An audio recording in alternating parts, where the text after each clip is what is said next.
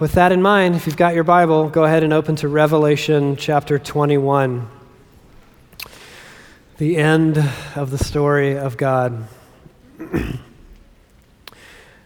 On a long enough timeline, the survival rate for everyone will drop to zero. And faced with this realization, the great thinkers of the world have been seized by madness and despair. Even the Bible, the book of Ecclesiastes, is filled with this dire refrain: life is futile, and then we die. Albert Camus wrote a series of essays called The Myth of Sisyphus that begins with this assertion that the only serious philosophical question one might ask is whether or not to kill themselves. He then went on to liken humanity to the Sisyphus of mythology, who was condemned to roll a boulder up a hill only to watch it roll down again forever. Roll, repeat, forever. So where are we going? And what are we doing? This, apparently, is your life, and it's ending one moment at a time. No amount of passport stamps or Instagram followers or education or notoriety or money or family or friends can save any one of us from the inevitability of death. So where does our collective and individual story end?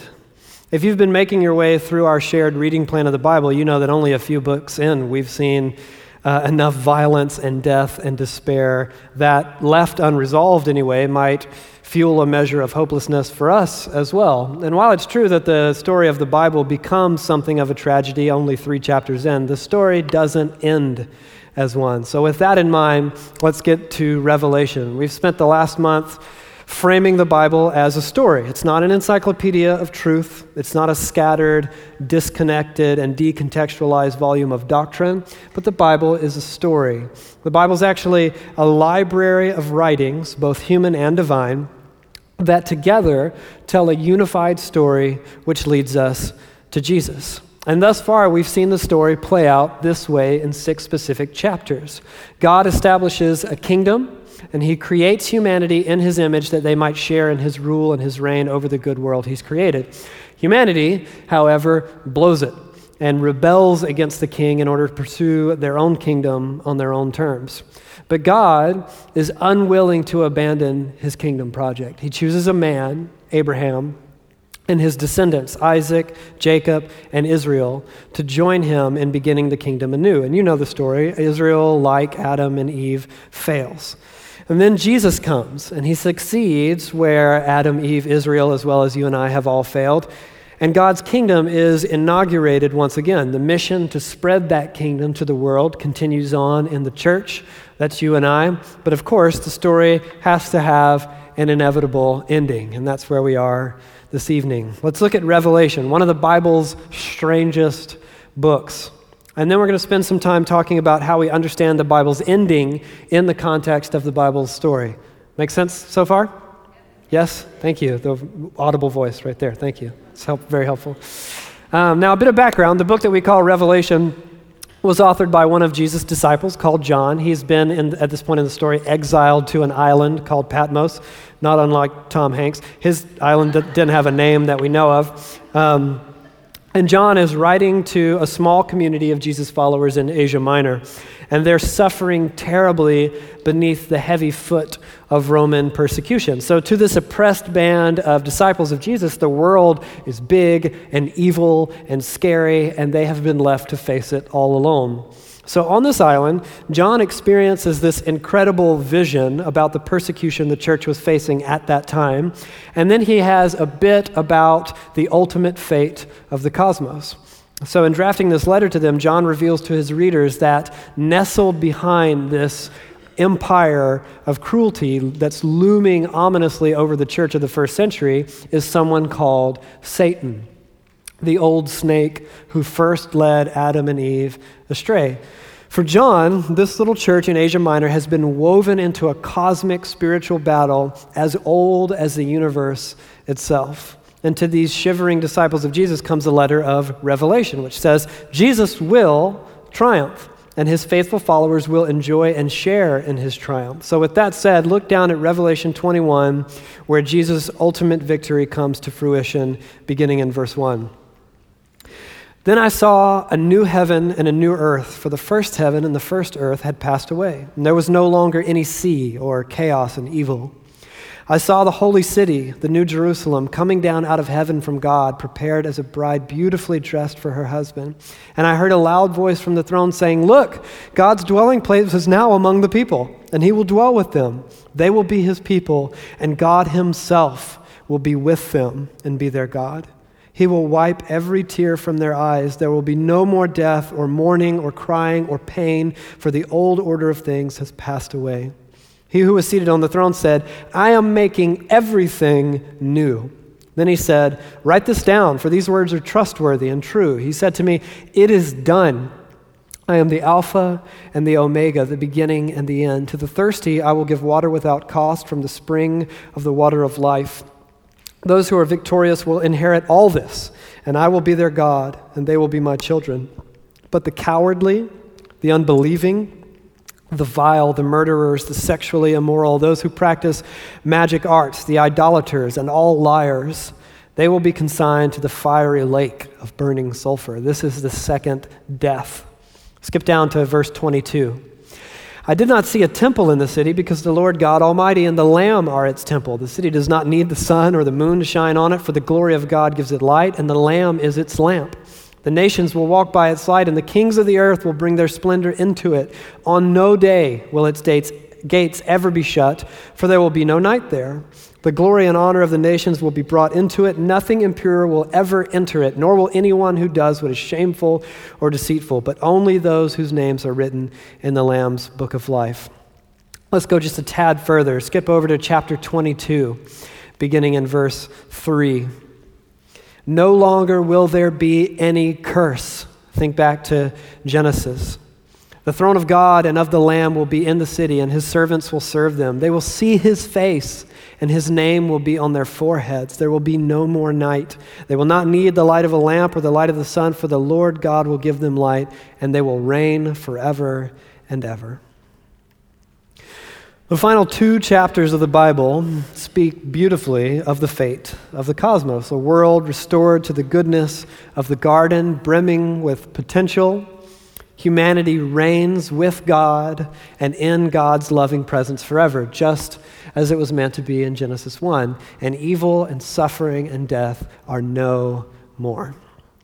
Of course, the idea of ultimate recreation isn't exclusive to Revelation. We get several mentions of the fate of the cosmos throughout the Bible story, some brief and some are quite detailed. So let's look at just one of those detailed examples. Turn to the left, a big chunk, to Isaiah 65. Isaiah 65, during what we've been calling chapter or section or act 3 of the meta-narrative scripture of the story of God, the nation of Israel gets sent into exile. And during that time, a prophet called Isaiah speaks of a coming Messiah, and not just that, but of the ultimate destiny of mankind. So once you get to Isaiah 65, look down beginning in verse 17. "See, I will create new heavens and a new earth. The former things will not be remembered, nor will they come to mind. But be glad and rejoice forever in what I will create. For I will create Jerusalem to be a delight and its people a joy. I will rejoice over Jerusalem and take delight in my people. The sound of weeping and of crying will be heard in it no more." Skip down to verse 23. "They will not labor in vain, nor will they bear children doomed to misfortune, for they will be a people blessed by the Lord, they and their descendants with them. Before they call, I will answer. While they are still speaking, I will hear. The wolf and the lamb will feed together, and the lion will eat straw like the ox, and dust will be the serpent's food. They will neither harm nor destroy on all my holy mountain, says the Lord." And the motif of recreation carries on through the New Testament prior to Revelation. In 2 Peter, it says, "But in keeping with his promise, we are looking forward to a new heaven and a new earth where righteousness dwells." And speaking of Jesus' return to his Father, Luke writes in Acts, "Heaven must receive him until the time comes for God to restore everything, as he promised long ago through his holy prophets." Though this vision of the new creation is the climactic conclusion of the last book of the Bible, most of Revelation is not concerned about the future at all. What it does give us is a glimpse into God's purposes throughout history, purposes leading to this conclusion. It's the getting there that's tricky. So for the sake of context, let's do a bit of recap and framing of our last few weeks moving through the meta-narrative scripture and the idea of the Bible as a story. I have something in mind that I think at least helps me and might help us wrap our heads around the arc of the scriptures. A well-worn trope of hero-centric storytelling is the character arc, a term that refers to the journey or the inner transformation of a given character over the course of his or her story. Now, in the Bible story, the protagonist is God, so he's already perfect in his character and unchanging, at least in that sense, from the story's outset. But God does experience a journey. God does have an arc in the story of the scriptures. So for the sake of an analogy, imagine just several great heroes of fiction, whether it's Marty McFly or John McClane or Harry Potter or Sarah Connor or Rocky Balboa or Luke Skywalker. In each of these respective stories, these protagonists are normal, likable, everyday people, but often down on their luck or in a bad place in their lives. They're simply not the type for whom everything always works out. And they're confronted with an obstacle. And since we like them, we the audience, we believe in them and their character, we root for them. And eventually, our hero will be brought to their lowest point when it seems like all is lost, and the audience will lean forward and hope against hope that they overcome. And the story's drama is born out of our hero in the face of opposition and our hope for their victory. And in archetypical fiction, the hero often overcomes said odds, and the world of the story is forever changed because of it. This is called an arc.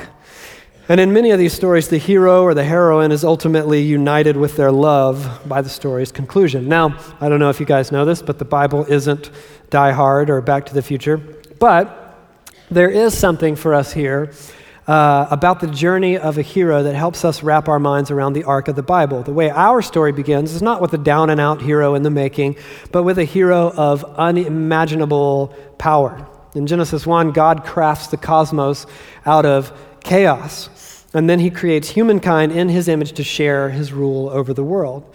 Our hero is introduced in this sort of idyllic scene that very quickly transitions to conflict as the kingdom rebels against the king. And as the story continues, our hero doesn't always get his way. It becomes increasingly frustrated for the audience as the project continues to spiral downward further and further from the portrait painted in Genesis 1 and the expectations there established. But even from these initial moments of decline, God promises a hero to come, a son of Eve, who he says will crush the head of the talking snake of Genesis 3, who will overcome the enemy of death, though this snake will strike the rescuer's heel.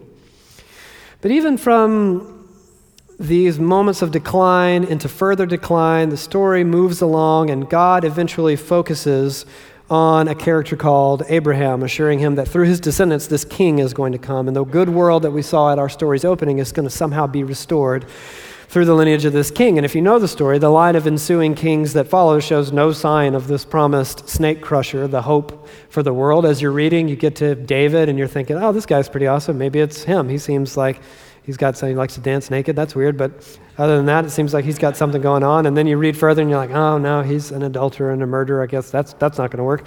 And then you get to the next guy, and you're like, oh, maybe it's this guy. He seems all right. No, it's not him. And then the next guy, like, oh, he's awful. It's not him. It's not him. And on and on and on through the story.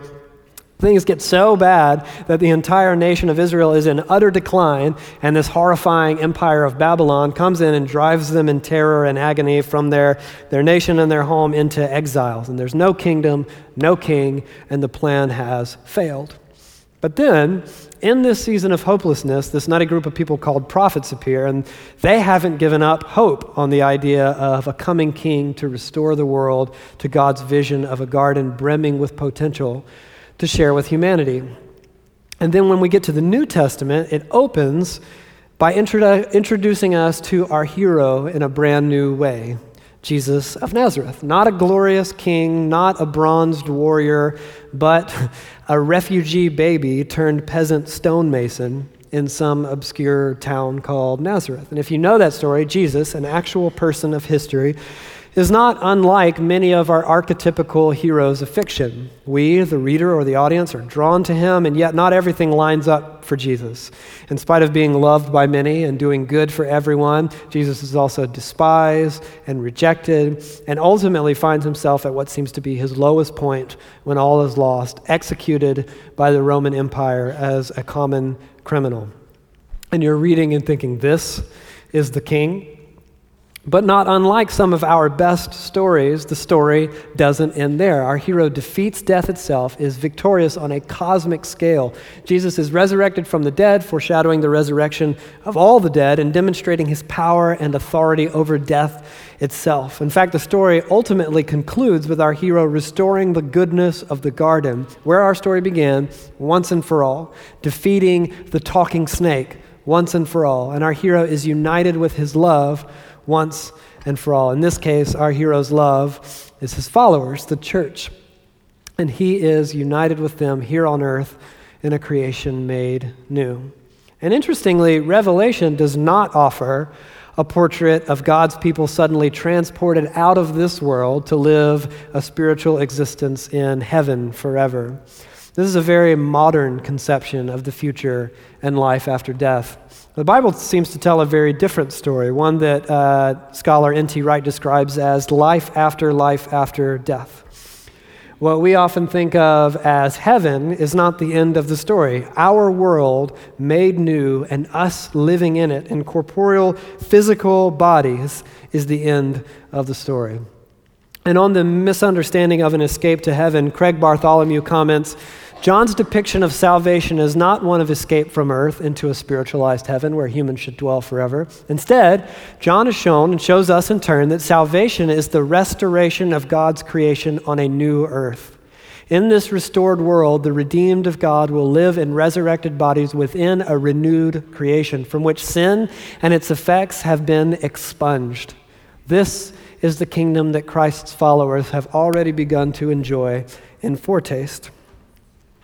So to imagine humanity's role in creation as one of ultimate escape up to heaven renders the Bible's narrative nonsensical. If our hope and future is to go somewhere else, then the Bible's no longer a unique interpretation of the universal history of the world, and consequently, it no longer has much to say at all about humanity's active involvement in history now. But lucky for us, that's not how the story ends. And obviously, a tremendous amount of debate surrounds the exact timing and the sequence in regards to the end of the story.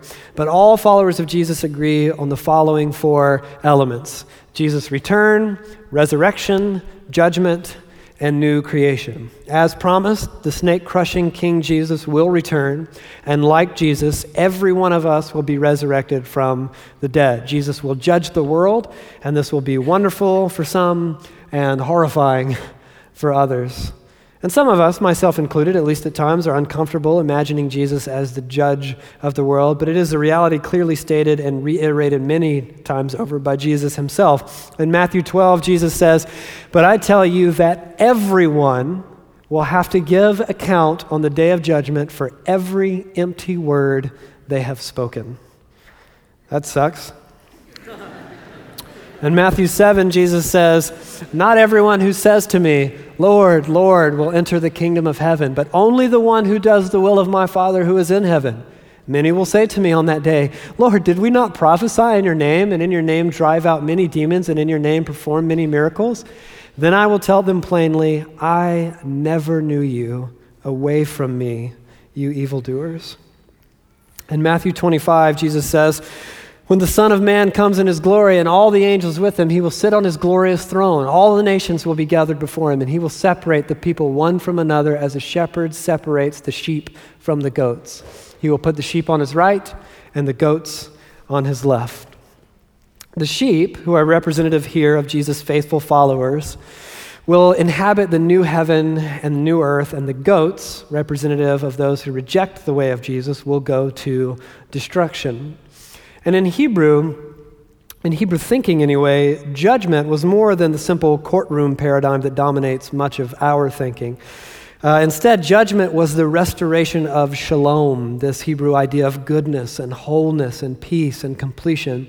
And destruction is more than just punishment. It's the eradication of evil and evildoers from God's healed world. The cosmos itself, however, will not be destroyed and made again from scratch. It will be restored. This is an important distinction. It implies a certain amount of continuity and familiarity with the good in this world and what we know about the good in this world and the age to come, rather than an incomprehensible world of clouds and endless hymns. Human beings were meant to enjoy God in full and good context of life within God's creation. When God set out to deal with sin, and with all sin's ruinous consequences, he set out to destroy the enemy of creation, not to destroy creation itself. Creation will be redeemed. And this restoration and redemption of the cosmos will be comprehensive in scale. The whole of humanity and creation itself will be purged of evil and suffering and death. And every wrong will be undone in both the context of humanity, the physical and the spiritual realms, the environment, the animal kingdom, everything. A comprehensive redemption reminds us of the story in which we find ourselves, the broadness of the story in which we find ourselves. Often many of us, myself absolutely included, lapse into a sort of individualistic understanding of salvation apart from the full creational and relational context in which we were created to live. So in that paradigm, the whole of the biblical story and the way we relate to Jesus revolves around me, me and Jesus, me and my salvation with Jesus, me and Jesus in heaven, And yet, God intends to save and to restore not me only, but creation itself. A comprehensive redemption also implies that human cultural development and work will carry on in the age to come. It won't just stop so we can hang around on some clouds. We will be loosed to continue the work of stewarding and developing the world as God first saw fit, now released from the bondage of sin. This is a wonderful story. And for all the understandable and totally justified confusion surrounding the Bible, at its heart, we find a very clear and beautiful narrative and a very familiar story arc that speaks to the human condition and answers our most existential dilemmas with beautiful resolve. The trouble is getting there. And that trouble is named death. It's death who removes us from the story before it achieves resolution. And according to the entire story of Scripture, death is the consequence of rebellion against God. So, we will die, all of us. But disciples of Jesus commit the entirety of themselves, flawed, messy, screwed up though we may be, to the one who has conquered death. And it's only in Jesus that our hopes for human history and for the whole world and for ourselves and for the people we love, it's only in Jesus that all those hopes are brought together in the future of God's coming kingdom. So that we can look at the future and find not an empty void or the darkness of death or some unimaginable utopia in which we will never have any part. When we look to the future, we imagine and crave the return of the King. The day when evil and suffering are banished for good. And in the words of the Apostle Paul, the last enemy to be destroyed is death. Death is the complication in the story. And Satan, who in the words of Jesus comes to steal, kill, and destroy, is the antagonist who rouses her. Ever since Genesis 3, sin and evil have run amok in God's creation, and the wages of sin is death. And I think most of us have spoken with death in ways big or small. We've either been dragged over the broken glass of horrific tragedy in our lives, or at least been exposed to it, or we've simply scraped our knees or broken our bones. These small reminders of our frailty, harbingers proclaiming that we are perishable. And one day, a head that aches will become a brain that goes dark altogether. Now, myself, in my 30s, I am a pastor now rather than this, like full-time musician fellow I once was. So I have to do what I can to maintain my punk rock credibility. So I have, as one of the means of doing so, set about to master the art of skateboarding. Now, I've never been an accomplished skateboarder of any sort in my life before, but I figure what better time than now. So I bought myself a skateboard, started skating around town, and I've been joining Gerald every week to go skate at Skate Church. But then last week, this happened to me.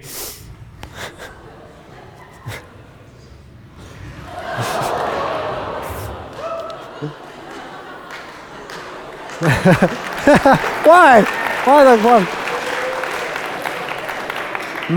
Mo, can you play it one more time? Pay attention, this is important.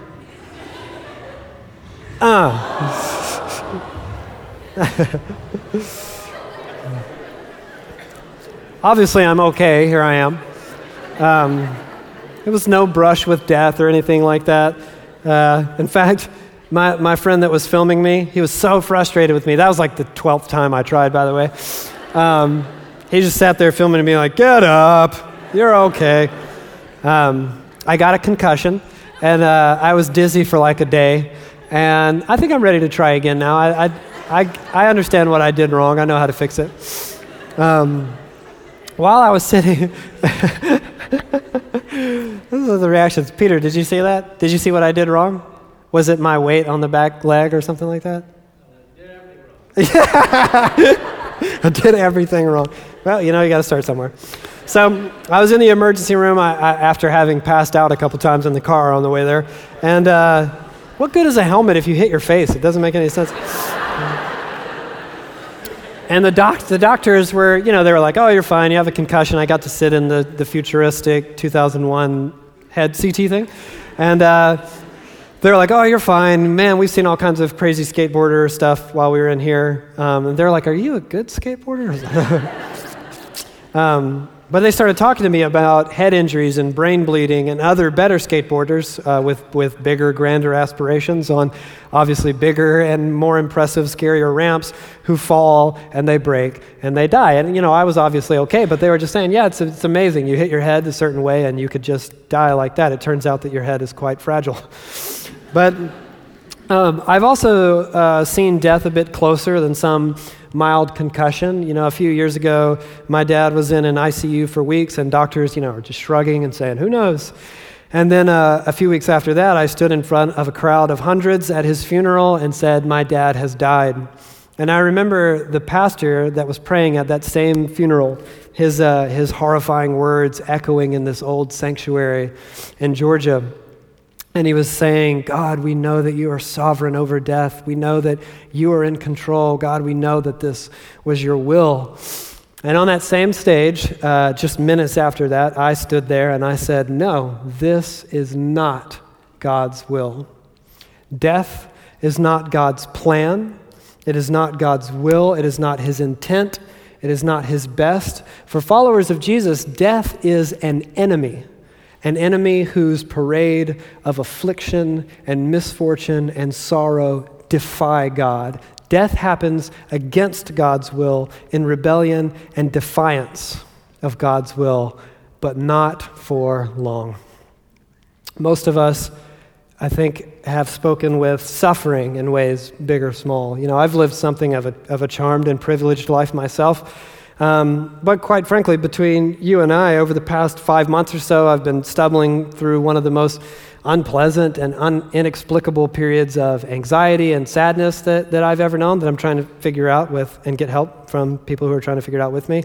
And my missional community is currently in this chaotic storm of complication and broken relationships, and as we speak, navigating the fracturing of one of our most dearly held friendships with no redemptive conclusion yet in sight. And that's just my own charmed little world. You can throw a rock and hit someone who has suffered more than I have. And I try not to bother with the disgusting vulture of the news media often, but when I do, or when I come up against the news media, they always happily and readily provide me with some story of an abused child, or a battered wife, or a severed head, or a missing person, and chaos reigns and death towers over us as this hulking inevitability, but not for long. Soon, death will be put out for good along with his friend evil. And no longer will the news media bury us under stories of suffering and despair, where now in the world, our clothes and our coffee and our chocolate often come on the bloodied backs of human slaves, where materialism drains our lives of enjoyment, where pornography tangles the brains of children, and where children are trafficked to make pornography, where now in the world we are bombarded with images of men's heads sawed from their bodies, of stories in which foster children are bound and entombed in freezers, of mass shootings as casual and frequent as sporting events, of infants beaten and violated, of cancer and HIV and car crashes and miscarriages, of hurricanes and tsunamis, of war crime and pedophilia. There is coming a day when Jesus, the serpent-crushing King of the world, will say, "No more of this. No more of this." And more than a personal escape to the clouds, God's ultimate end is the complete and utter undoing of every wrong and every evil. And God's ultimate purpose in creation is that the world, once created good, will be utterly restored to goodness, a place in which, on earth as it is in heaven, is finally answered and answered in full. The story of the Bible concludes with a portrait of the final perfection of all human striving toward beauty and truth and goodness, a portrait of a world where every tear is dried, where every one of us knows God face to face and knows in full that we are his and he's ours. And this vision invites us to become responsible actors in God's story, not just a passive audience. We're no longer capable of running from the responsibilities and the agonies of human life. Instead, we all take our share in the struggles and the anguish of human history, and yet with confidence that what gets committed to Jesus will find its place in the final kingdom. And our work in the meantime concerns not only the spread of the gospel and the bringing of others into God's kingdom, but it also concerns the renewal of culture.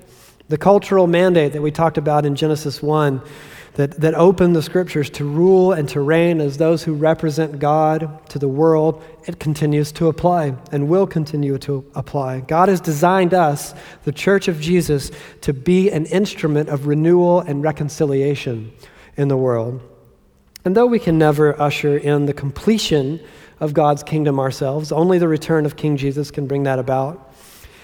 Even so, our obedience in the here and now matters.